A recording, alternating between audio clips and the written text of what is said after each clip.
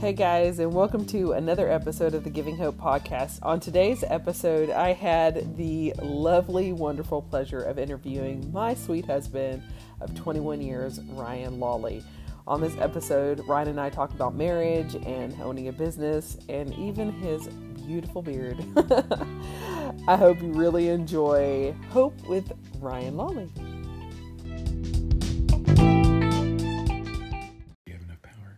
Yeah, I have plenty of power. All right. So this is a special edition of Giving Hope podcast. Probably the best one.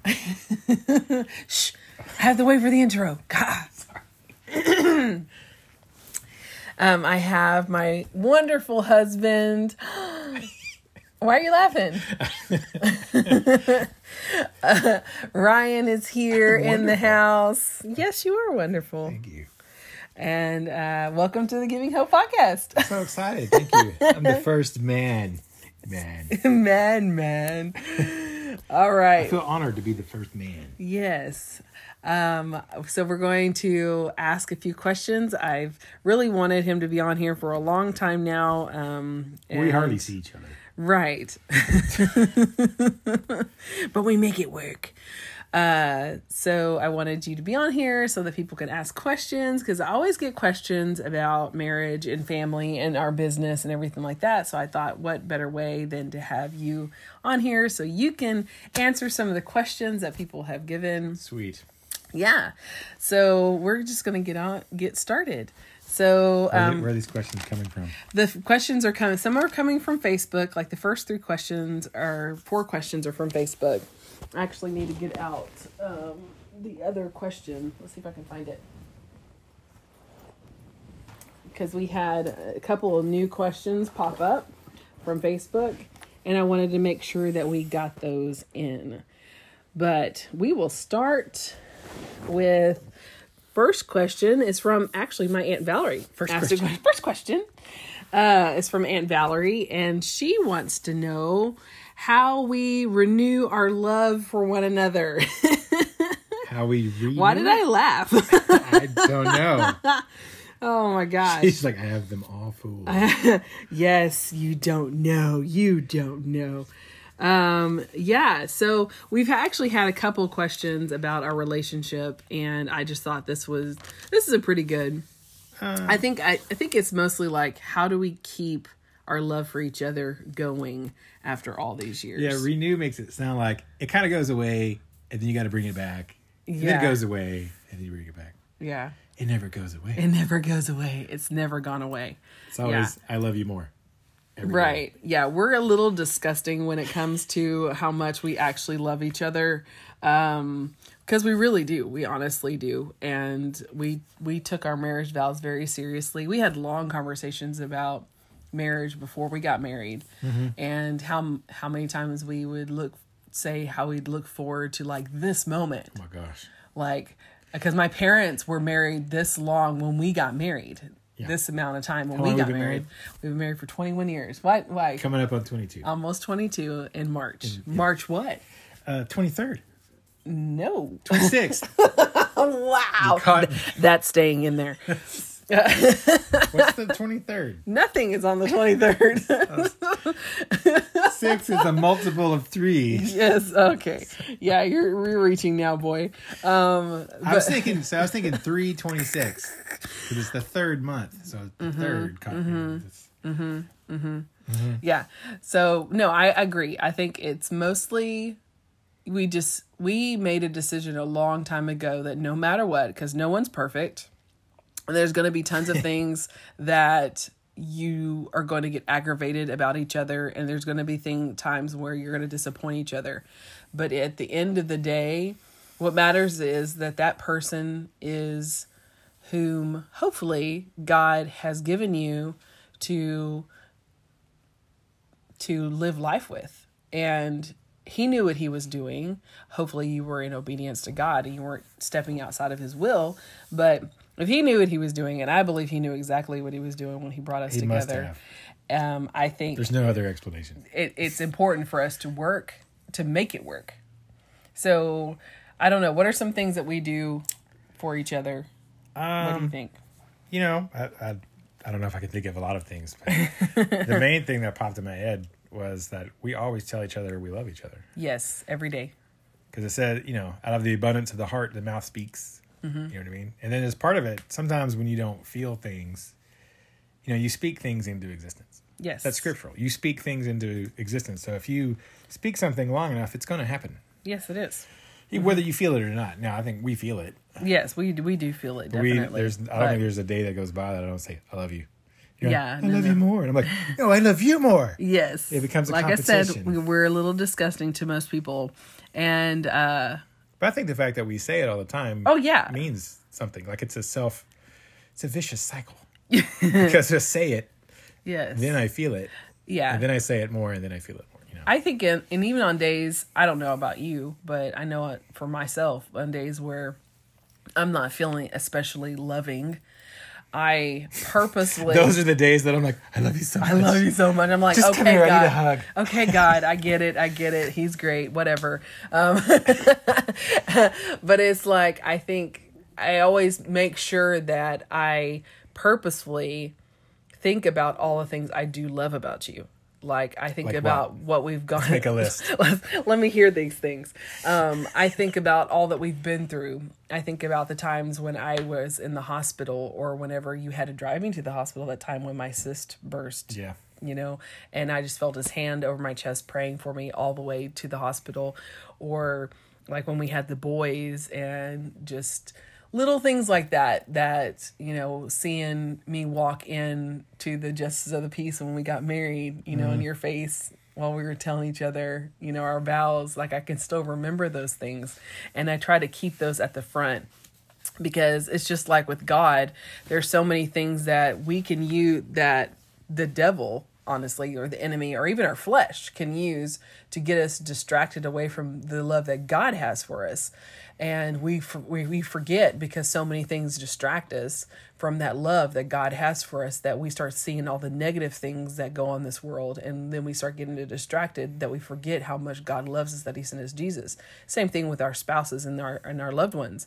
When we allow those things of this world to distract us, we can forget why we were with this person and how much we love this person, and then we can turn into that sacrificial love, and then we can actually get through anything. And I know me personally, that's what I practice. I practice that purposefully, that no matter how aggravated I ever get with Ryan, which I promise you isn't a lot. I was going to say it's not really a lot. Okay. Well, I mean, compared to what I hear from a lot of marriages, we are blessed. I'll tell you what. And I count every single blessing, but I try to mentally think about those things so I can keep that in the forefront of my brain. And then it helps me be quicker to forgive you, or even ask for forgiveness when it's my turn, when it's my time that I've done something that I've hurt you, or said something whenever I've been short-tempered or whatever, that it helps to do that. So I think that's how we not renew, but maintain. That's a good word. Maintain our love for each other. Okay. There's a couple of them like this. Next question. Sherry Bevington asks, this is from Facebook. Hello, Sherry. What are some must-dos, quote unquote, for raising boys to be good men, especially godly men? And Jess Roseman asks, what is any advice for raising boys after God? So the same pretty much questions. So we're going to lump them together. Okay. Yeah. I know, these are like deep questions. Yeah. They're really, some of them are silly, so we'll have some fun. I just have to go, because I haven't pre-read these questions. No. I have them sitting in front of me, but he's not reading them. Normally we do our little FAQ thing for our business, and I copy and paste and edit all the questions. So I know ahead of time before we do them. Now it's the opposite, So I just have to go with my first thought. First one is you have to model it. Yeah. Because kids are copycats. That's what they do. So they copy what they see, Right. And maybe it was Joe McGee one time said something about, like, people talk about, parents spending time with their kids and stuff. It's like, but what kids need to see is they need to see the dad who loves their mom. It's okay if dad works a lot of hours, or dad has to do, he's taking care of, making a living, paying the bills, doing all those things. He's busy. But if they see that, he they see what you model. Right. So those times that you are there or you are around or you're in the, because you got to work. Yeah, you have to go to a job. You have to do those daily things. That's but the true. moments when you're home, it's like, what are you like when you're at home? Right. Are you modeling it on a consistent basis? Yeah. And that's generally what they do. They usually copy. Right. Yeah. And for us, I think that we've been very, again, intentional about showing our love and affection, not only to us, but towards the boys. We say, I love you. Like, they hear us say that. They hear us say, I love you more. And we gross them out all the time. But we also tell them that they love them. Now, when it comes to raising godly men, I think that's key. Because children, you can share scripture all you want, but if you act like a jerk face, right? If you act like if you act like a jackass, that's what I was gonna say. But I thought this was it's okay. G-rated. No, this is we're adults here. We can be real. We can be real. Yeah. You can preach all you want to, but if you're a jackass, you're not gonna, like when you're cooking dinner or you're taking out the trash. It's like that's what they see. Honestly, a lot of children, their faith is tied into their parents' identity. If they see that their parents lack love and trust with each other, then they're not gonna see the love and trust that they can have with God. Mm-hmm. And this is the most important part of the Ephesians scripture of the husbands love your wives and wives submit to your husbands, and then it's children obey your parents. It doesn't say husbands love your children. No, it says don't provoke them to wrath, but whenever the husband, I believe, is walking in a godly way towards the wife, mm-hmm. then the children, and he lives the life where he knows that he talks about Jesus and he talks about God. That's all great, well and good. But if he doesn't love his wife like Christ loves the church, you're going to have kids that are going to walk away from God. Mm-hmm. That is just 100%. I can look through every single friend and every single family member that has had broken homes, and I promise you 100% of the time, neither one or the other or neither of the parents truly walk their life out. And especially if the dad doesn't go to church, if the dad doesn't lift his family up, if the dad doesn't pray, if they've never heard their dad worship, if they've never heard their dad love their mother, then more than likely you have a recipe for disaster where a child will walk away from God. Now, if you have a father like my father, he was that example for me. So not only did I love Jesus because of the example my dad had, because I know my dad loves my mom and I know he adores her, but I also had the example of him walking out his faith in the best way he knew how and loving God and loving other people. So yeah, it goes back to what Ryan says. I believe that it's a monkey see, monkey do, and then the Holy Spirit comes in and cultivates that through His Word. You can read your Bibles. We can say read your Bibles X amount of times. Yeah, because we've done that. But when it comes down, when the rubber meets the road, is living your life mm-hmm. in a way that honors God. Yeah, but even if your dad wasn't like that, see, my dad was not like that. Right. My dad was not like your dad. Right. My dad is the opposite of your dad. Right. So it's like I did not have a good role model. Right. Spiritually. Mm-hmm. But, we went to church, did the little dog and pony show, said the right things, all that, mm-hmm. for the right people, knew how to play the game, so we were in church, but most of that I think was my mom. Yeah. But we were there, but while I was there, it's like I learned about Jesus, accepted mm-hmm. Christ, So even though my dad didn't model that for real at home, right. I grew up in the church. Yes, that's true. And because of God. Right. Yeah, because the Holy Spirit will take over with the seeds that were planted. Yeah. But even in those moments where your dad wasn't necessarily always there, he did go. Oh, yeah, he was there. Mm-hmm. Where a lot of dads won't even show up. Yeah. And there was a point, though, where he wouldn't for, like, work stuff. Yeah. And my mom was adamant about, that's fine, but, Ryan's not going to work with you on those weekends. Because he goes to church. Like, what 16-year-old boy gets up and goes to church? Like, right. of his own volition, drives himself, doesn't, Right. And, like, part of the working together was, like, that was going to take me out of that for like 2 weekends a month. And she was like, Yeah. no, that's not happening. She's like, Rose put her foot down. Yeah. So my mama was like, that's fine. But your only son wants to go to church. So yeah. But then that puts you around other men Right. that were godly men who loved their wives, that you saw that. And so that helped plant those seeds that the Holy Spirit could work with. Yeah. Yeah. So that's how, honestly, that's how you do it. We've allowed our boys to ask questions. That's another way. Don't have your home so stuffy that you don't, just because you don't have the answer to whatever questions they have, whether it's evolution to creationism, whether it is if God exists, if Jesus exists, have open dialogue, allow them to ask questions, allow them to have doubts, and then give them scripture to balance those doubts. Show them what the world is like without God. Don't hide them from the world. Allow them to see that the wages of sin is death. That's one thing that we have done with the boys. We will use other people's life examples. We're like, see, this is what happens. And yeah, your life might not be perfect because you are in church, but I promise you it would be a whole lot easier to overcome the things that are going to come at you if you stay around church and you stay close to God. And we don't pretend to be perfect either. God, listen, no. son, Yeah, I've made no. mistakes. Yes, we've told them, and we have been very honest about our life and our mistakes. And we tell them, it's like, there's nothing that you can do to get you out from underneath the love that we have for you. I don't care what decisions you made. I don't care what you're doing in life. We will always love you. Now, we might allow, just like God does, you to stumble, if worst case scenario, go to jail, whatever it is, because you need to know that there's consequences to your actions. But at the end of the day, we will always love you just like God did. While we were yet sinners, Christ died for us. And we established that at a very young age, and we reiterated it so they can openly tell us whenever they feel bad, or whatever is going on in their life. And I think that's helped solidify their understanding that God is like that too. So there are times whenever the boys won't come to us, but I can hear them praying in their room, or I'll go into the room later and their Bible will be open.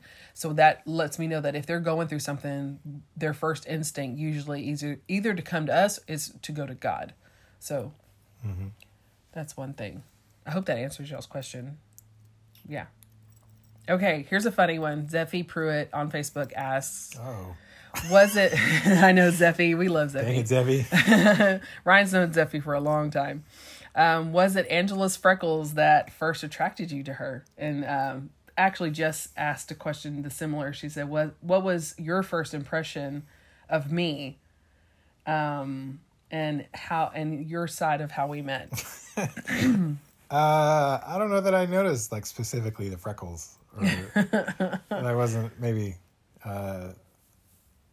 the first thing that jumped out at me, I guess. But well, we didn't meet until our mutual friend introduced us. Yeah. At a football game. Yeah. In college. This ties into actually Camille McIntyre's question: how did we meet, and how did you sweep me off my feet? Oh yeah, quite easily actually. Yeah. Barely an inconvenience. Yeah, I was. Yeah. Well, you should tell the story about how you saw me first years before this. Oh gosh, yeah. So that's a better story. So my hometown is the same town where our junior college was, and Ryan attended. And I'm 2 years older than you. Yes, so, Ryan is 2 years older than me. People know that. And so my junior year in high school was Ryan's freshman year at the junior college. And the junior college would march in our homecoming parades and our, whatever, Christmas parades and stuff like that. So it was like homecoming my junior year in high school. And Ryan was in the band at the college. And he came over to talk to some guys that he knew from our drum line, because Ryan was on the drum line. And I saw him at a distance. Now, we're from East Texas, so most of the guys in our town were country boys. They wore the Wrangler jeans and the boots, and they just had a certain look. 90% of the boys in my town. Say like Bubba's. Yeah, they weren't Bubba's. Where they weren't necessarily rednecks. My guys were in my school were mostly cowboys. They were rodeo guys. And so I see this guy with long hair, the shaved underneath, total 90s. Super 90s. Super duper 90s look, hair pulled back in a ponytail. Like flannel. Yeah. You didn't have flannel on. I think you were in the Cardinal. Oh, it's probably our uniform or something. Yeah, but it was like the laid back uniform. It wasn't like the dress uniform. Not halftime uniform. Yeah, no. It was parade uniform. So I think you were in jeans. I'm pretty sure that you were in jeans and like a red it's probably a top t-shirt or something. Yeah, and so I see this guy. I'm like, oh my gosh, who is that guy? He is so cute. Like I told, like dorked out, like flustered heart, grinning from ear to ear, and I wanted to go over to him so bad, and I just kept that in my brain for a while. Well, 2 years later, my freshman year, Ryan's finishing up taking some extra classes. Yep. For his third year to get ready to go to university. Sophomore. Yeah, to go get ready for university. Bumping up the GPA a little bit. Yes, and so I'm there and I make the drill team, the dance team that's on there that we perform at half times. And it's kind of like the Rockettes if you're not from Texas and you don't know what Texas drill teams look like. I post a couple of the things where the Cardettes, and I see that Ryan is on the drum line still. And I was just like, oh my gosh, this is so crazy. And actually, since I'm pretty tall, I'm not super tall, I'm closer to the 50-yard line whenever we do intros to the dance. And Ryan was always standing right behind me. Well, one of my close friends, Charlotte Green at the time, was Green at the time, she was like, I was dating this guy who was no good. And terrible. Super no good. The worst. He was the worst. The worst. And she was like, I have this guy that you should totally meet and be with. And I was like, oh no, I don't know. Well, anyway, so football. She went to high school with me. Yes. So we were from So Charlotte knew Ryan. I did not know that she knew Ryan. I didn't know she even I didn't know he was from Canton. I didn't know. That was terribly mysterious. I didn't know who he was or that his name was Ryan. Because everybody, get this, in school called him Animal. Like after the Muppet. Yeah. After the Muppet Animal. Sure it was. You're so cute. And so everybody had nicknames on the drum line. Yes, everybody had nicknames. We had nicknames in high school. And what was crazy, side note, is that in high school, my nickname was Grover, another Muppet. And I go to college and I meet him and his name is Animal, another Muppet. Like we were both nicknamed after Muppets. That's funny. In school. So I just always thought that was just the craziest thing. So anyways, I'm on a game. Charlotte introduced us. And Charlotte was like, in Corsicana. Actually, if you've watched the cheerleading documentary show on Netflix, it's about Navarro. It's called Navarro, I think. Navarro College. In Corsicana, That's Texas. where Ryan and I met, was at that college. Our school played their school. And during halftime we kicked their butts. After our halftime performance, Charlotte did a whole, if you've ever watched How I Met Your Mother, whenever they're like, have you met my buddy Ted? And he walks away.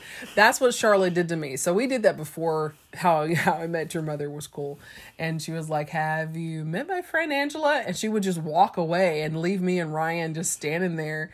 And I don't remember even, I remember, her coming up with you and like, hey, this is my friend Angela. And then she was like, I'll be right back. And then she would just leave. And I'm just standing there. I don't even remember. No, we stood there in awkward silence. Hi. Hi. Do. Okay. Kind of like. All right, I got to go up in the stands now. I got to go. Okay, bye. And we kind of awkwardly walked off. Well, a few months later. After that, though, we were in the stands and we were playing her stuff. And I'm like, why did she introduce me to her? And I was looking over at, she was like, she's pretty. Oh my gosh. Holy smokes. No, I did tell Charlotte though, because we kind of dated sort of. Uh-huh. We was always like, we were friends, but then like, she also dated jerk face guys. Yeah. And then she's like, let's go out. So we would like go on a date. And then it was kind of like it was one of those weird things. Like friends. We were friends, but it was not really, didn't really click or whatever, Yeah. And it was more like a brother sister thing. Yeah. And I remember telling her like, you got to help me meet somebody because I am no good at meeting people. Although apparently all the girls on the dance team had a crush on me. Yes. And I was 100% oblivious. Yes. So when Ryan and we finally started dating, like in So that's late probably January. when she introduced us, because I was like, hey, you have to meet somebody. Probably But this so. was like weeks or months later that she introduced us. Yeah. I think that's right. And so then in January, we were back in school after Christmas break, and basketball season was jumping off, and we were performing at a basketball halftime time thing, and she was my ride home, and she was like, you know what, I need to go do something at the band hall, which I was like, why? She's not in band. Anyway, so we go, and Ryan, no clue that this was happening. No clue. Neither one of us had a clue that she Oblivious. was so conniving. She was so good. She's such a great matchmaker. And for that one time she did that. And so we walk in the band hall, and there Ryan is. And this is like 8 o'clock at night. Yes, 9 o'clock. Late. It was like 9 or 10 o'clock. I worked at the music building at the college. I was the hall monitor. I was the building monitor. So between 6 p.m. and 10 p.m. I watched the building because students are supposed to come and practice. Yeah. And I was just there to basically make sure no one tore anything up. Like security, basically. So he was sitting at this desk, there waiting, at this table that people can come in and I guess check in stuff like that. In. And I'm like, and I look over at her and I see him, and my stomach just turns flips. And I look at her, I'm like, I hate you right now. I seriously hate you. And she's grinning from ear to ear. And then, like, in the middle of the conversation, she was like, oh, I forgot. I can't take you home, Angela. Hey, Ryan, will you take Angela home? And I'm like, oh my gosh, I cannot believe you're doing this to me. And Ryan's like, yeah, I guess. I mean, if you don't mind, sure. I mean, is that okay? I'm like, yeah, that's fine. And so he takes me home, and then we exchange numbers, I think, that night. And I think I remember you saying, like, just in case you need a ride again. That probably sounds like something like such a line 20-year-old me would say. So stupid. So if you ever need a ride here, I don't talk to girls. Girls awkward. So weird. I was probably like Nicholas. I'm like oblivious to how cute I was. Yes. No clue. You were so adorable. Well, we started dating, and our first date was in February. Our second date was on Valentine's Day. February 6th was our first date. Yes, February 6th, because we still have this ticket Because stub. forever we thought it was the 7th. Yes, we celebrated until we on found 7th. our movie ticket, and it was like, oh crap, it was the 6th. Yes, we're that dorky. We still have the ticket stub to our first date 23 years ago, almost 24 years ago, because it's awesome. I must have expected it to go somewhere. I guess. I don't know. And so, like, a couple years later, we're married. Of course, that story goes longer and longer and longer, but we don't have a lot of time for that. We'll maybe say this. We met in college. A mutual friend set us up. Yeah. Ambushed us. So what was your first impression of me? Oh. Other than I was cute. Holy smokes, she's beautiful. Why is she introducing her to me? Basically. I was like, and what was crazy is that everybody... I had zero chance for this amazing... beautiful girl. Yeah, but everybody, whenever he showed up at, because we have this ballroom where the dance team would dance at and rehearse. And there were like these large glass windows that went out to like this veranda, and he stood outside the window, and all the girls were like, what is Animal doing here? What is Animal? Why is Animal watching us dance? Like, they were like going on, and I was like, and I didn't want to say he's here for me. And I was so nervous because everybody was like, I bet. And all the older girls who were close to his age, they were like, oh my gosh, I can't believe he's watching us. Like they were so excited that he was standing outside the door. All the other third-year sophomores. And some of the younger girls, like the sophomores. And so I was like, oh dear God, they're going to hate me. And so we leave, and all the girls are like, hi, Animal. And you're like, hey, whatever. And then I walk up and I like hug you, and they're like, what? I got such a cold shoulder, and like so many girls hated me after that. It was hard because they were like, what? And then like we come back from break, and they're like, so you're dating Animal? I'm like, yeah, I'm dating Ryan. And like, I'm like, know his name and stuff. Oh, I don't call him Ryan. I call him Animal. I was like, well, I call him by his first name because I guess we're dating now. Yeah. It was so funny. That totally blew me away when you told me. I was like, he was like, now? "What?" I was like, "I mean, we don't have to date. You can date these other girls if you want to." He was like, "No, I'm good. No, I'm good." But I just thought that I wasn't, attractive enough or something. Yeah. So we try to tell our boys, because even our boys, they carry that silliness that they think that they're not attractive. And Aiden, our youngest, it's better to be hot and not know it than be hot and know it. Yes, that's true. Our boys are adorable, and they don't really realize how cute they actually are. And they really don't. and they wonder, why is that girl staring at me? I'm like, because you're adorable, and you're carrying your mom's bags to her car. Your totes adorbs. And they love your dimple, and they just think you're adorable. They don't get it. They don't see it. Good. All right, moving on. Here we go. So we just finished like 3 or 4 questions, so that's good. Awesome. All right, so next question comes from Cam DeMann. Cam DeMann? Yes. I know him. Yes, CDR 1993, I think. But we know him as Cam DeMann. He's one of our YouTube followers, and he actually follows me on Instagram. And Baby DeMann. We hear about Baby DeManns. He says, for X amount of years... Which, by the way, Angela showed me pictures. I'm like, your baby is stinking cute. Oh my gosh. She is adorable. Super. She is super Adorbs. adorable. All right. So after X amount of years married, what advice would you have for family demand? LOL. Family demand. I like that he said family demand. Yeah, that's funny. Advice for the whole family? Yeah. So what is one thing that you would say would be an advice for being married for so long and having a family? That's a good one. Just have patience. Ooh, that's a good one. With each other, and apologize quicker. This might answer another question later on.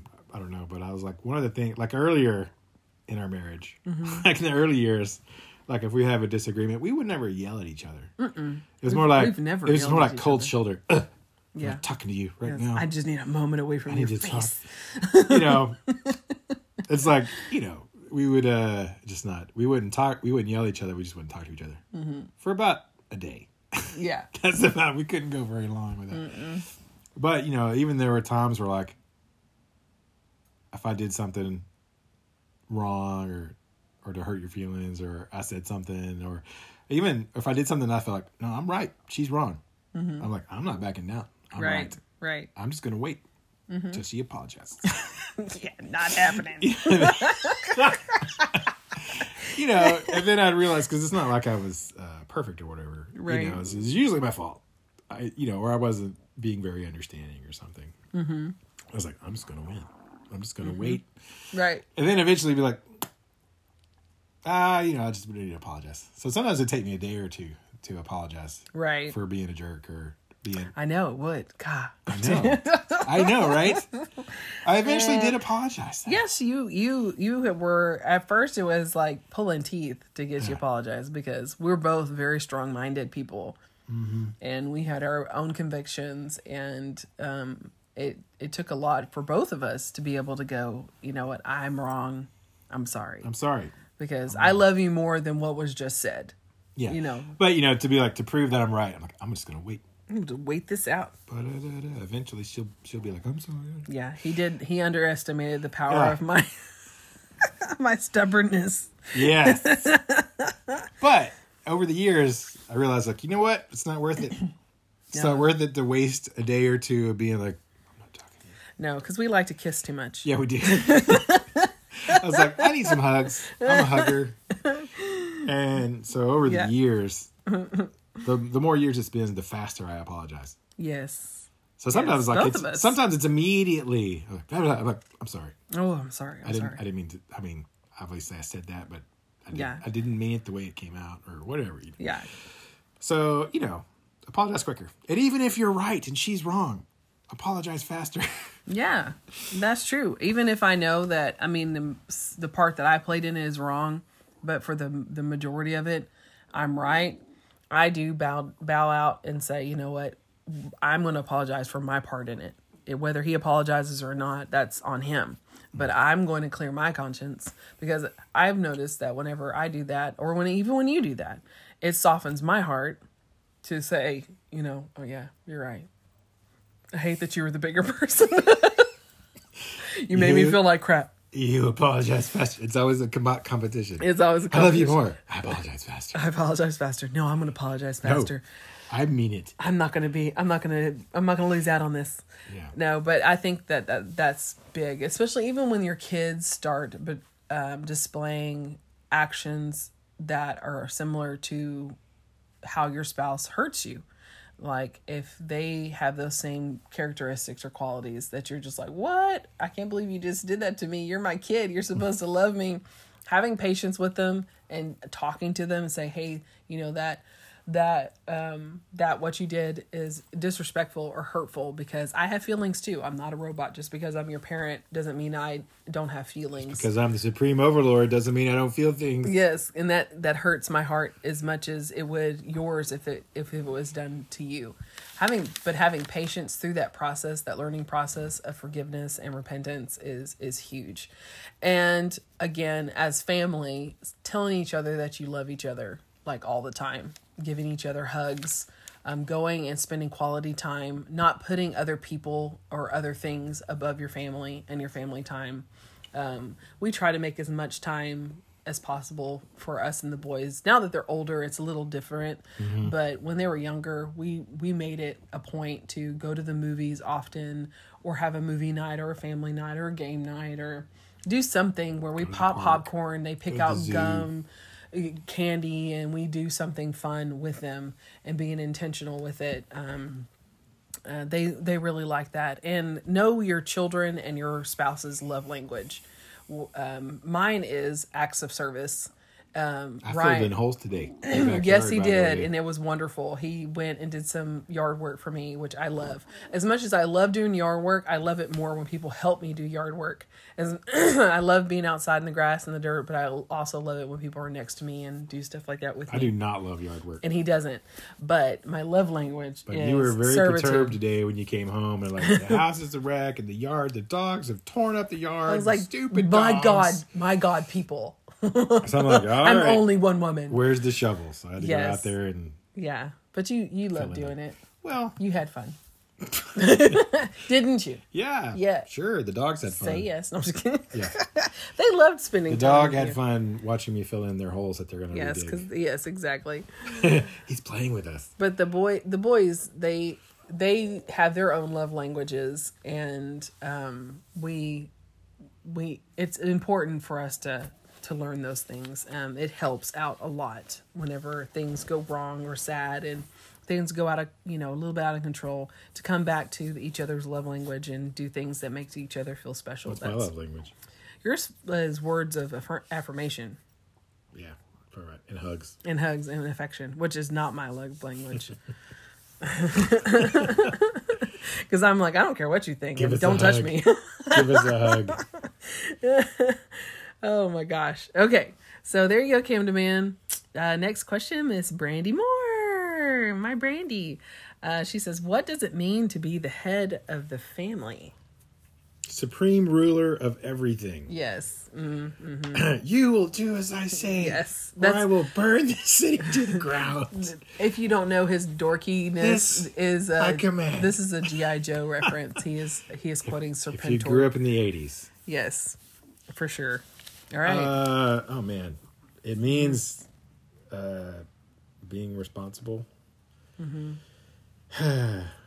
And it means, what was the word I'm looking for? I'm trying to think of it. I don't know. I'm not in your brain right now. You're not in my brain. Why aren't you in my brain right now? I know. Normally I am. Normally you know what I'm thinking. So like lead by example type thing? Yeah. I was thinking it's like taking ownership.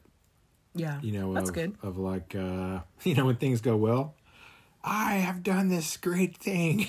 Mm-hmm. And when things go badly, like, this is my fault. Yeah. It's like what Joe McGee taught us. Yeah. Whenever, as the father, in the good times and the bad, you own up to your part in it. Yeah. I mean, that's really, I can't think of the word I'm trying. There's a word that perfectly encapsulates that, but I can't My brain's not working. See, I heard the word encapsulate when he said Encapsulate. that. I can say the word. I can think of the word encapsulate, but I can't think of the word. You know, we're taking responsibility. For, yeah, we actually, Brandy and I actually had this conversation earlier because they came up in one of the small groups that she was in, and she was saying how it's funny that the different answers, you know, very traditional to swing it over, because Ryan, even though I understand him as being the head of the home, as a protector, and how God sees it, we're also teammates. Yeah. We're not. It's more of, I see it as more of that. It's more of a 50-50 thing. Because you have a lot of strengths that I don't have. Right. You know, there's things that you're good at that I'm not good at. It's almost like, what do you think about this? Right. I know it's kind of my ultimate decision or whatever, but not because I've decided it's my ultimate decision, but more because you're like, hey, well, you're the dad and you're the husband. Like, what do you got to decide this. Right. But I lean on you for like, well, what do you think? And I was like, I mean, I know I get to make decisions, but I was like, I need to know that it's not a stupid decision. Right. That we have your back, and I have your back on that. Or just even the opinion of it when it comes to anything, when it comes to the direction we should go, like starting RNA music, or, you know, getting a home, or, you know, how the boys should be raised, or whatever it was. We were always, you know, 50-50 on everything. Because whenever he's not around, my voice is his voice when it comes to the boys. So whenever it comes to discipline, we're on the same page. Yeah. You know, we talked about it together, and then I was like, is this okay with you? Because whenever you come home, you're going to have to either relax or be tensed up by whatever atmosphere we've agreed on setting or whatever. So, we believe how God set it up, that the husband is the head of the home, but I'm like his co-captain. Oh yeah. That we're a team. We're also, we're one. We've always been that way, like from the very beginning. Yes. And it was always like, hey, it's me and you. Yeah. Everybody else is like my parents and your parents and my siblings and your siblings is like, they're all peripheral now. Yeah. It's like, no, my family is, you're my family. My parents are my parents, but you're my family. Right. You know what I mean? And For sure. And going way back, but that even when it came to decisions about how we're going to discipline the kids, when we have kids. All the time. When the who the kids are if they're going to go anywhere, you know. So it really became. Even church or like anything like that. Yeah. It was always like a team playing type conversation. It was never this like, you get to decide and I just kind of go along for the I just go along for the ride.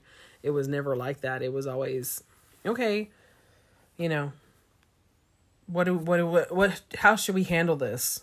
Yeah. And then we talk it out, we pray it out. And a lot of times Ryan will even say, okay, what is the Holy Spirit telling you? Because he's learned over the years, my sensitivity to the Holy Spirit and discernment is rather strong. Yeah. Where he's very logical and I'm very analytical. And very analytical. You know, I'm more sensitive to the spiritual side of things. And so that helps balance us out, where I see things, I'm like, hey, this feels good. I'm like, yeah, let's do this.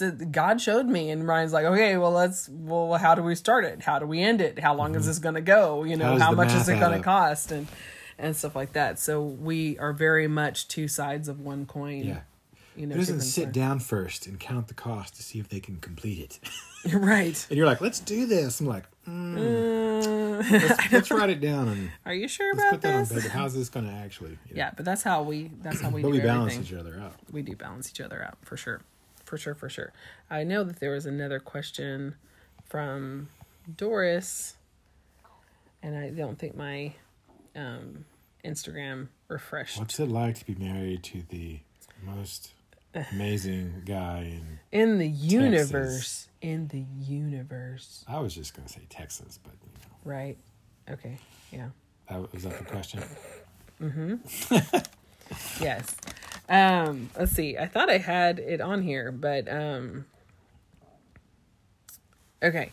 Let's move on. Let's see. Okay. How does spending so much time together affect our quality time or our date time? Like, do we have any dates? Do we go on dates? Sometimes. Yeah.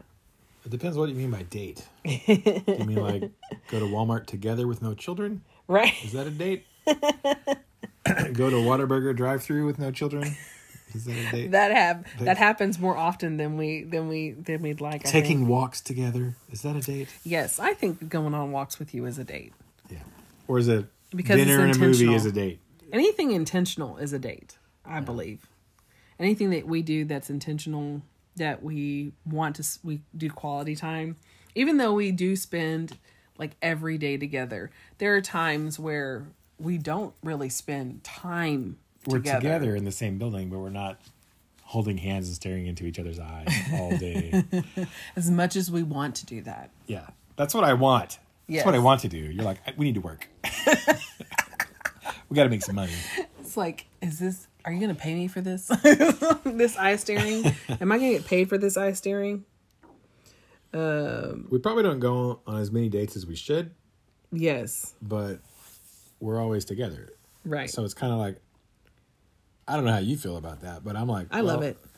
Well, it's not like I'm missing out because we didn't, maybe like if you're in that situation where, the husband is off at work all day, yeah, and you're home with the kids, or maybe mom is off at work too and the kids are school, and then you're all running different directions and you just see each other at night. Mm-hmm. You know what I mean? And then so in that case, yeah, you probably need a lot more date nights. Yeah. Everybody's going 15 different directions. Right.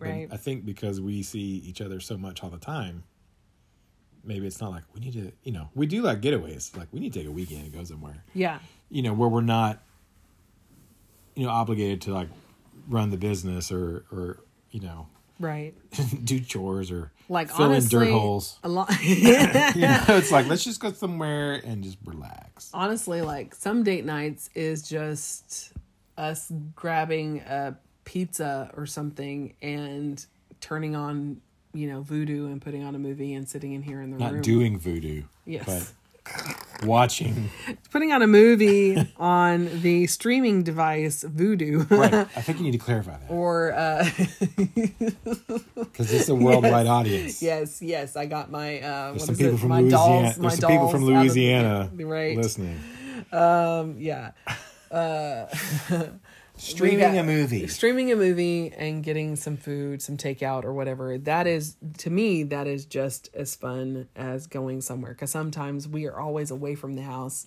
I like to just come home and sit on the couch and just veg and hold your hand and watch a movie. Yeah. So even though we spend a lot of time together, we do try to do intentional times. Like on Thursday nights when we record our YouTube video, we'll order like a steak or we'll get a pizza or we'll go get Whataburger and we'll come back and we'll sit and we'll talk about our day and we'll go over the events of that day and we'll spend some quality time. Well, so we make it work. The new one is walking to get coffee because we walk usually. Most mornings we take a walk together, but it's like exercise. Like, let's get our exercise. Right. Get our miles. But then we realized, well, there's the coffee shop that's about 1.2 miles away. We can just walk to the coffee shop and then walk home. It's our normal distance. Yeah. But we walk. So we're walking. And talking. And then we order a coffee. Then we sit down and we drink our coffees and just stare at each other's eyes. Talk about our feelings and... Yeah. Drink our coffee. And then we walk back home and finish our workout, So yes, and talk all the way home. Yeah, but it's kind of neat to like, hey, we're going to go. We didn't get to go this week. And that usually takes about an hour's time. It's about 40 minutes of walking. 40 minutes of walking and then sitting and drinking our coffee and enjoying each other. And so we try to make times that aren't necessarily your stereotypical dinner date and movie. night. It's whatever works so that we can keep our conversation going. And nobody's been having dinner and a movie though for the last. No, exactly. Which this works out great. We get our exercise and we get to spend time with each other. Mm-hmm. All right. So. Are we going too long? No. Well, at 60 minutes, it'll be one segment. It won't. We'll have to just start it over. How long are your podcasts normally? An hour. Sweet. Yeah. All right. I want mine to be an hour and 10 minutes. Okay. An hour and 15 minutes. He's an overachiever. Yes. Well, Okay. it's true. So, last question. Same. This is Shyla Goyne. She asked the last question. I don't think I mentioned that, but Shyla Goyne, Good Bad Moms. It says, what are your top 3 reasons your marriage works? We're hot. We're smart. We love Jesus. I need that on a shirt. Hot, smart, and love Jesus. Yeah. That's pretty good. I made you speechless. You're like, I don't know what to say after that. I was going to think of something really witty, and you just, I lost it. I'm sorry. You snatched it out of the air. Yeah. First, it's got to be Jesus. Mm-hmm. Right. That we both... For good, yeah. And that sounds super generic because, 57% of marriages in a divorce, and like of those, 57% of them are Christians or whatever, Or people who say they are. People, yeah, and it's like, how is that? How are you a Christian? And, not to say, but there's all kinds of... there's situations. There's situations where, mom is a Christian and loves Jesus and dad's a jackass. Yeah. So that happens. I'm not downplaying that. But Dad said he was a Christian and loved Jesus. But, so that's kind of... That sounds like a fluffy answer. He's like, well, why are all these Christians getting divorced? And I was like, because they don't really love Jesus. Yeah. I don't know. That's the only thing that makes sense. Because if you're being abusive towards your wife, you don't love Jesus. You don't love Jesus. Yeah. If you're being horrible to your husband and cheating out, you don't love Jesus. Yeah. Something's going on. You don't really love Jesus. It's like if you married the wrong person because you were lusting, you weren't loving Jesus. So Jesus is the center of any marriage that's going to work. That was Ryan's phone, if you heard the ding in the background. My watch. It's telling me to breathe. I'm like, I think I will remember that. You don't need to remind me to breathe. But I agree. I think Jesus is number 1. What do you think what's another number 2 after Jesus? Yeah, there is nothing else. There's nothing else. I mean, if you're really, really serious about everything Jesus, else falls in line. Yeah, if you're really serious, you're not a casual Jesus person. Mm-hmm. You're like a for real Jesus person. That really should take care of everything. Right. It really should. Because any problem that you have, any argument that you have to hold it up to the candle of Jesus. Mm-hmm. Even fighting for your marriage after it's gone horribly wrong, you have to hold it up to Jesus. Jesus fought for us. Jesus died for us. He bled for us. He sacrificed himself for us. And so if we're willing to have a marriage that'll shine a light to the world, that shines Jesus, then we have to do those things. We have to be sacrificial. We have to love them, love that spouse, unconditionally, through thick and thin, forgive them, repentance. These are things that God teaches us through his word. And if you have love, joy, peace, patience, kindness, gentleness, self-control, all these things, and if you're working on that to develop that in yourself, it's gonna work. And that goes on both sides. It's not a one-sided story, and we get that a lot of times. Because it does take two. Mm-hmm. So you can have one person who loves Jesus and is doing love, joy, peace, patience, kindness, gentleness, self-control, all these things. And the other one's just being the other one's an idiot. Yeah. And you can't force other people to change. So there is that, and that's not anyone's fault if their marriage fails if they're pursuing Jesus with their whole heart and the other one isn't. Mm-hmm. You can't force them to.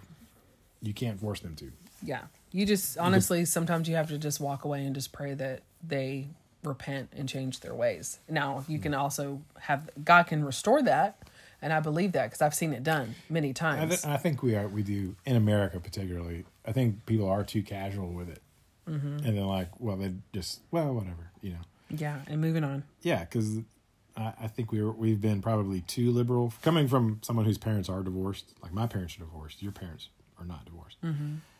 And I was 19 years old when mine got divorced. And they were like keeping it together for me because I was the youngest. And they were waiting till I graduated high school, But even then, it was very one-sided. My mom was willing to do whatever to make it work, go to counseling, church, whatever. Then my dad was like, yeah, whatever.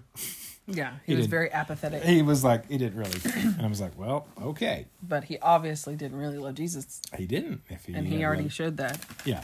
Yeah, we're not. So We're not bashing anyone. We're just telling you the truth, telling it like it is. Yeah. So it still takes both parties have to be, committed to making it work and committed to following Jesus for real and not casually. But I still think a lot of people are like, well, I don't really want to work on it. Right. I think some people, not everyone, obviously, but some people throw it away too casually, too easily, and didn't really try that hard to work for it. So, and we have friends who have gotten divorced, and I have a friend who did not want it, who wouldn't sign the papers. And he's like, no, I love you. I made a vow, Jesus, and, no matter what. I mean, he wouldn't sign the papers for a while. And it's like, she had nothing. She didn't want to do anything. He's like, finally, he was just like, okay.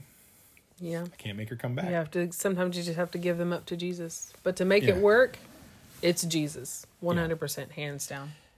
Yeah, that's number one. Secondarily, Father, Son, and Holy Ghost. They're your top three. Yeah, Father, Son, Holy Ghost. There's your top three right there. Yeah. Secondarily was stuff we've already covered, like, apologize quickly.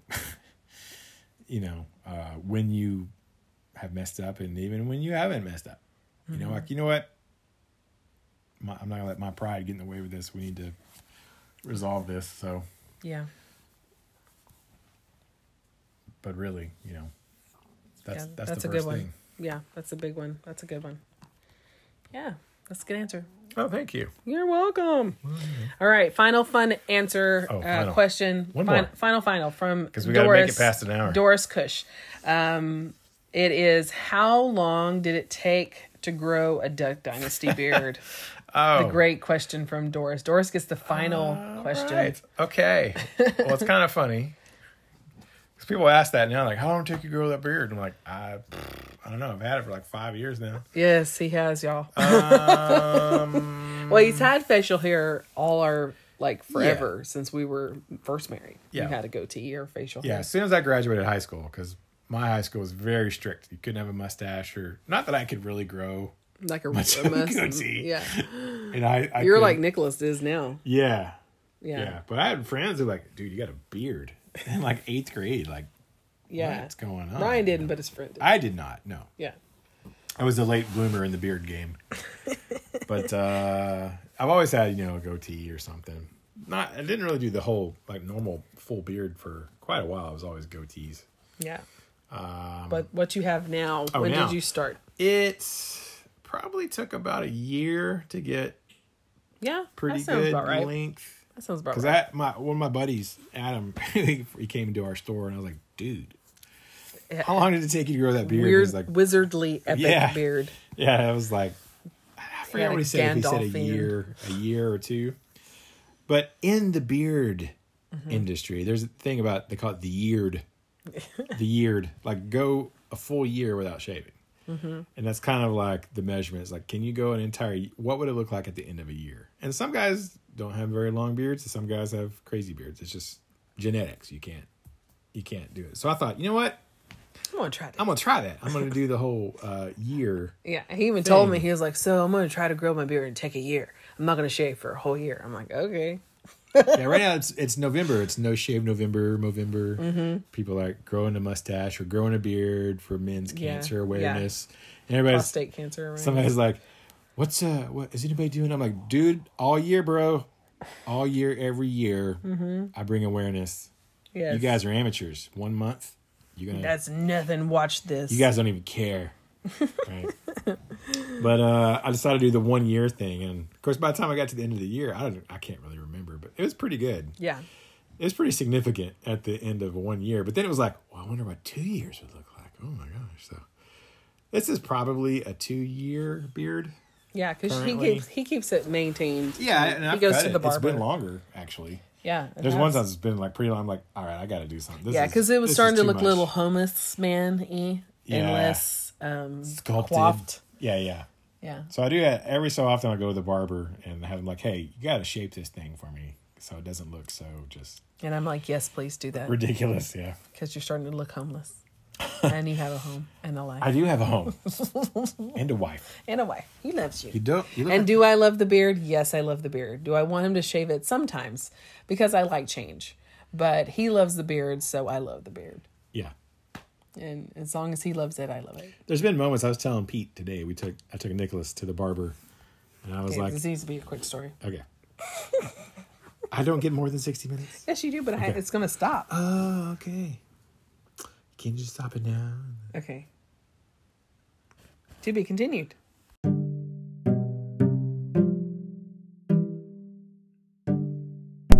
And now, a word from our sponsors.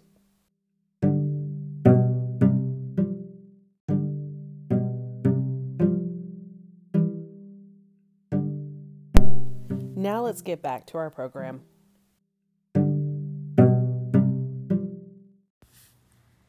Okay, so what were you saying about Pete?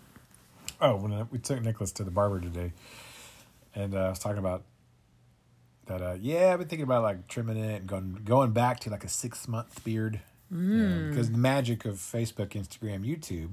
Right. I can go back. I'll see a post from 2014 or something. I go, oh man, I had a baby beard. I like the baby beard. Not the baby beard, but like the teenager Semi-beard. beard. Young adult beard. And I would say young adult beard. I was like, I look pretty good actually, because it was a beard. Like it was not kind of a beard. It was a beard. Right. But it wasn't like Duck Dynasty beard. Right. Or ZZ Top beard. Mm-hmm. Oh yeah, which is a huge beard. Yeah. So every now and then I'm like, of course Pete was like, no, don't do that. He's like, you'll regret it. I'm like, yeah, I probably would. What does Pete know? He doesn't even have a beard. Yeah, he barely has a beard. He doesn't know. Oh, gosh. All right. So, what advice would you give to people about marriage and what Is it about growing a beard? About growing a beard. No, we're not talking about beards shave anymore. Okay, into the beards. All right. Only serious questions from me. What advice would you give for people on marriage and being a parent and stuff? Like encapsulate I think all we that. covered it. I know, but like a final. Final thought. Mm-hmm. Yeah. What is one thing that you've learned in our 23 years of being together, almost 22 years of marriage? Words of wisdom. I think I've already given them all out. Your brain's full of wisdom. Jesus, apologize faster, and Jesus. Yes, all the Jesus. That's pretty much. And not only that, I think even just surrounding yourself with people who are wiser than you. Yeah. That have been through marriage and are successful marriages. Yeah. Because we've had those examples. There's a lot. Yeah, we had, as being young adults, and probably even before we got married, like there was a guy named Joe McGee. He teaches on marriage. Mm-hmm. We've mentioned him a couple of times. He travels to churches, does the whole thing. That's his whole thing, faith for families. Mm-hmm. And it's about, having a good marriage, raising kids, just family stuff, right. And he used to come to the church that I went to like every single year. He would come in for like a week and do like a seminar or whatever, faith for families. And I went to all of them, and the guy was real funny. It's hilarious, and used a million scriptures. Like everything was scripture. Oh gosh, tons and tons. But to the point where you couldn't even get... You couldn't take notes. You just had to get the tape. Mm-hmm. Back when we had tapes. Right. And then you got this, I still have some tapes. Yes, we actually have cassette tapes. And CDs. Yeah, and CDs, and I would listen to him over and over because he has a great way of delivering it. But it was, a lot of it was like what kind of husband are you supposed to be? Mm-hmm. What kind of wife are you supposed to be? What kind of dad are you supposed to be? And just listen to those tapes over and over and over. Probably one of the things that had the biggest impact as a young adult was like having somebody like Joe who's already done that, been married for 20 something years and had kids and much further along in the race, and is like, listen. And he was real blunt about like, here's where I screwed up as a dad. Mm-hmm. I lost my temper too much. I did this too much. I was, and I had like, oh, Jesus, forgive me. Cause and like learn from his mistakes, So find someone who's already made all the mistakes or learned from their mistakes and has some wisdom to share, and like really like just soak it up like a sponge. Right. And so I think probably it's all scripture. It's all the word. Right. But it was having someone who taught the word in a way that was relevant to me, and that I could like, I dig that. Yeah, I get what he's saying. Yeah, let me listen to that tape again. I don't know how many. Let me review this. Yeah, We'll review it so many times. Let me soak on that. Let me bathe that in prayer. It was interesting hearing it from a dad's perspective because I never really heard that taught. Because as a girl, you were always taught to go to women's things, and for the most part, not that I say that, because I have a women's ministry, so I love teaching women how to, honor their husbands and pray for themselves and stuff. But hearing it from a man's point of view on how, especially how humble he was about like you said, like I screwed up. And I said this, and I should not have said this because girls cry because he has 5 girls and 1 son. Yeah. And he was like, and I forget how much girls cry. And so he would say stuff like that. And he was like, and I had to really stop saying like, shut up, stop crying. And we're like, whoa, I can't believe you just said that in church. But it's the truth because all of us live those lives. I think he was the first person that I ever heard say that they yelled at each other on the way to church. And then they got out of the car and then they acted like they were just this perfect family coming out of the church, smiling and everything and sucking up those tears and stuff. And I was like, oh my gosh, we were a normal family. What do you mean? What? Like we weren't the only ones that did the same thing where my dad was yelling, was like, you put those pantyhose back on and you just suck it up and like it. Put your shoes on, stop crying. And then as soon as the door opened up to the car, he was like, hallelujah. Hallelujah, brothers. It's like, it was such a relief to hear that. He was so real. And knowing that if we made those same mistakes, we weren't just sorry loser parents. We were just normal parents. We just had to remember to repent and forgive each other and grow. Yeah, it was the word that makes the difference. But having someone who taught it in such a way that was like, oh man, this is real. Like this is a real person who's been through some real stuff, and who saved them out of all their situations was Jesus and Scripture and the Word and praying and speaking the Word over their situations. And, but having a real example of somebody. So I would attribute a lot to that because even when I was working, driving to work or doing whatever, I would listen to his tapes over and over because they were funny. But they're also serious. So there was a lot of soaking up scriptures specifically about family and marriage and being a dad. And it was mostly more about marriage. Yeah. Because one of the favorite things that there's a lot of stuff he taught that I've never forgotten. And one of the things we talked about with his kids was like, listen, y'all are just passing through. It's like me and your mom. It's like, you're only here because I love your mom. I was like, we don't have 6 kids because I love kids. We have 6 kids because I love my wife. And he was like, listen, y'all are going to be gone one day. He's like, we're going to be here together. Right. We chose each other. Y'all are just passing through. And I was like, so he put a real emphasis on, your spouse.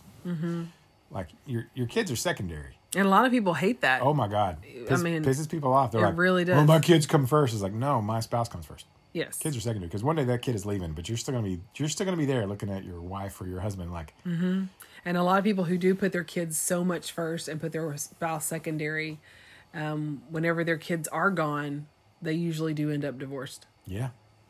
And they're lonely, but the people who honor God and love their spouse, the husbands love their spouse like Christ loved the church, and wives loving their husbands and submitting to their husbands in a godly way. Those are the ones who their children are. They feel secure. They feel like they have something that they can count on, and it doesn't. I don't know. It just balances out a lot more than just putting all your love and your love bank into your children's cart and leaving nothing for your husband. Like he gets crumbs, or your spouse, your wife gets crumbs, and your children get everything. Again, they're passing through, and they're going to have spouses. And what you've just taught your children is that their spouse is just there to give them children, give your child children, so that they can live through their children. And that's not what it's about. Yeah, that struck a chord with us like early on, with me for sure. Oh, me too. That really did. That resonated. And I'm like, well, yeah, all right, yeah. And I loved it. I loved it that he loved his wife. Of course, his wife is passed on, and he has actually remarried since then. His kids are all adults. But yes, his kids are our age basically, and yeah. And so watching him raise them, because when we first heard them, they were like our age at that time. They were teenagers to 20s, and so his youngest is some of them are a little bit younger than us, but not much younger. Not much younger. And But it was one of the things that I know that Ryan would listen to Joe McGee in his, like he was saying, in the car, and then he would come home, and he said, "I pray for you today." And I'm like, "What?" He's like, "Well, I was listening to Joe McGee, and I realized I hadn't prayed for you today." And he would stop and he would pray for me. Ryan would pray for me in the car, and that really blessed me. That he thought, I need to pray for Angela. I need to lift her up.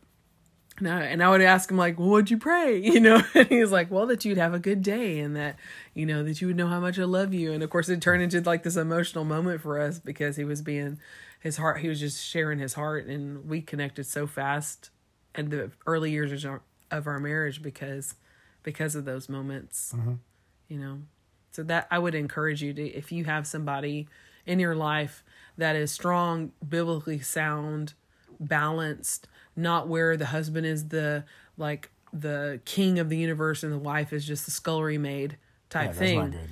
But it is true king and queen, true rulers of the family, where the husband, yes, is the head, but the wife is right there beside her in a godly way. And there's that balance. And then you raise children to do the same. Find people like that. And listen to what they have to say. And like what Brian said, Joe McGee he taught tons of word. He would give you like 20, 30 scriptures. It wasn't like 3 scriptures and then his opinion. It was like 47 scriptures. And a couple of funny stories that went along with it that he told you that were proof that this works. Yeah. That when you apply this, and so if you want to look up Joe McGee, he has tons of books, he has tons of literature, and he has a podcast. He does have a podcast. He actually does. I hope he hears this and gets a chuckle out of it. Yeah, because we got to meet him and talk to him, and we eventually, when we moved to Tulsa later on, we attended the same church together because he's from Tulsa, Oklahoma, and we all went to Church on the Move in Tulsa. Willie George's church, now Whitney George, the son, is the senior pastor there. But he came to a little bitty small church in Canton, Texas for 15, 20 something years. Then small church too, so there was not a lot of folks there. So we met him and talked to him. And he remembered us, and even one time in Tulsa, I went to his office and can I come talk to you, because I need some advice. And I was like, I have nobody up here to talk to that I know. And we had pastors in our church. I forgot about that. I didn't really know, but this one time I went to his office. I was like, can I come talk to you about something? And we had like man stuff, like, hey, and he remembered us, like, from Word of Victory. His church, Word of Victory in Canton, Texas. Like, I remember you. Yeah. And we're talking. He's like, so here's what I'm thinking. He's like, you got to make some money, son. He's like, remember what? Because I'm trying to figure out what am I going to do with my life? Yeah. And he's like, well, you got kids, and my wife's like, you got to learn how to make some money. He's real big on that. It's like, because you got to eat, and your kids want to eat, and you got to have a place to live. It's like, chase your passion, but you better make some money doing it. I'm like, all right, that's real. I mean, it's real practical. Yeah. Not like, oh, let's just pray about it. And let's bathe in prayer, brother. It was just like real practical. It's like, you got to make some money, son. Yeah. And XYZ. Bam, bam, bam. Here's how you do it. God's given you a gift. Like, everybody has a gift to do something. But, it's to make money. Because you have to provide for your family and serve your fellow man. That's what you do. And so, what are you good at? What do you like to do? But what are you good at? Right. Because what you like to do and what you're good at may not be the same thing. You might like to play basketball, but are you any good at it? Right. Can you make money with that?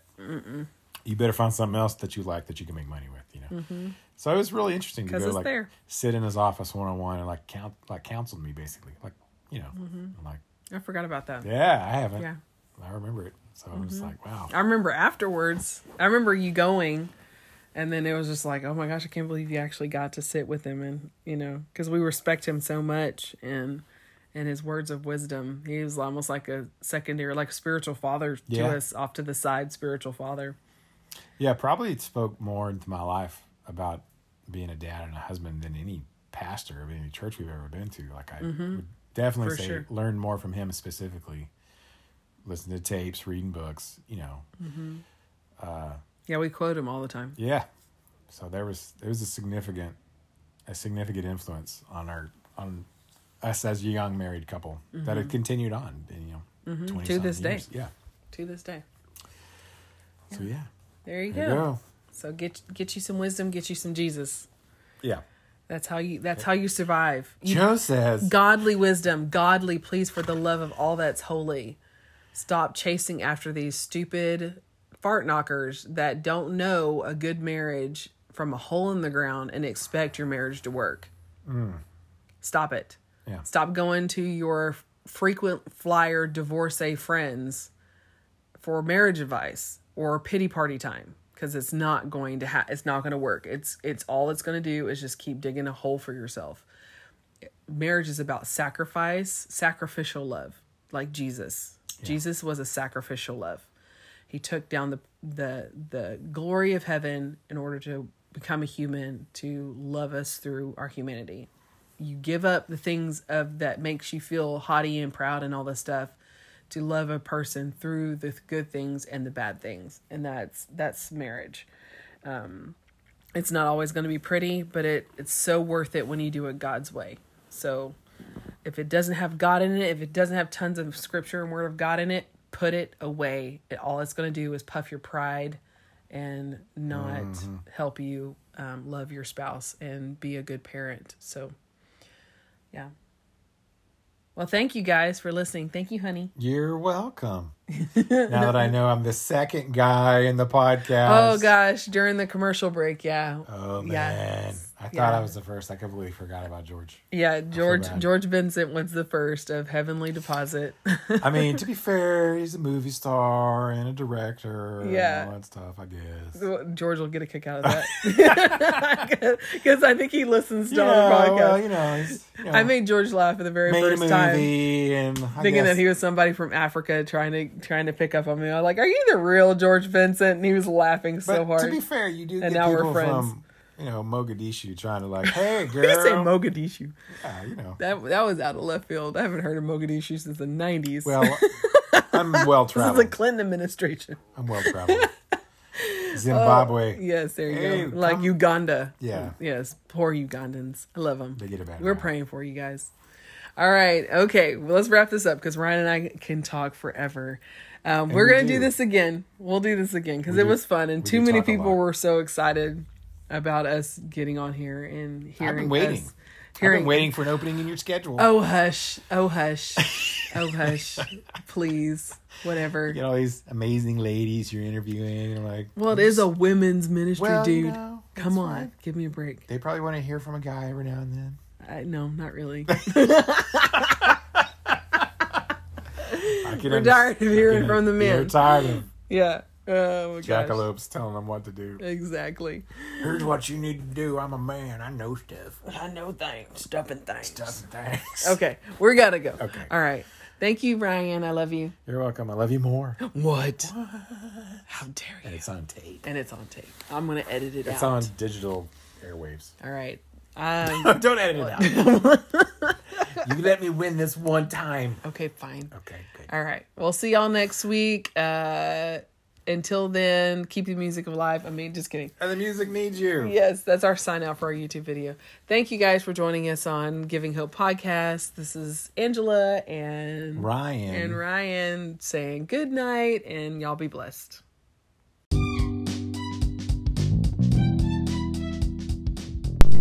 Thank you guys for listening to Giving Hope. Please be sure to follow us on social media, Facebook, Instagram, and Twitter. We'll see y'all next week.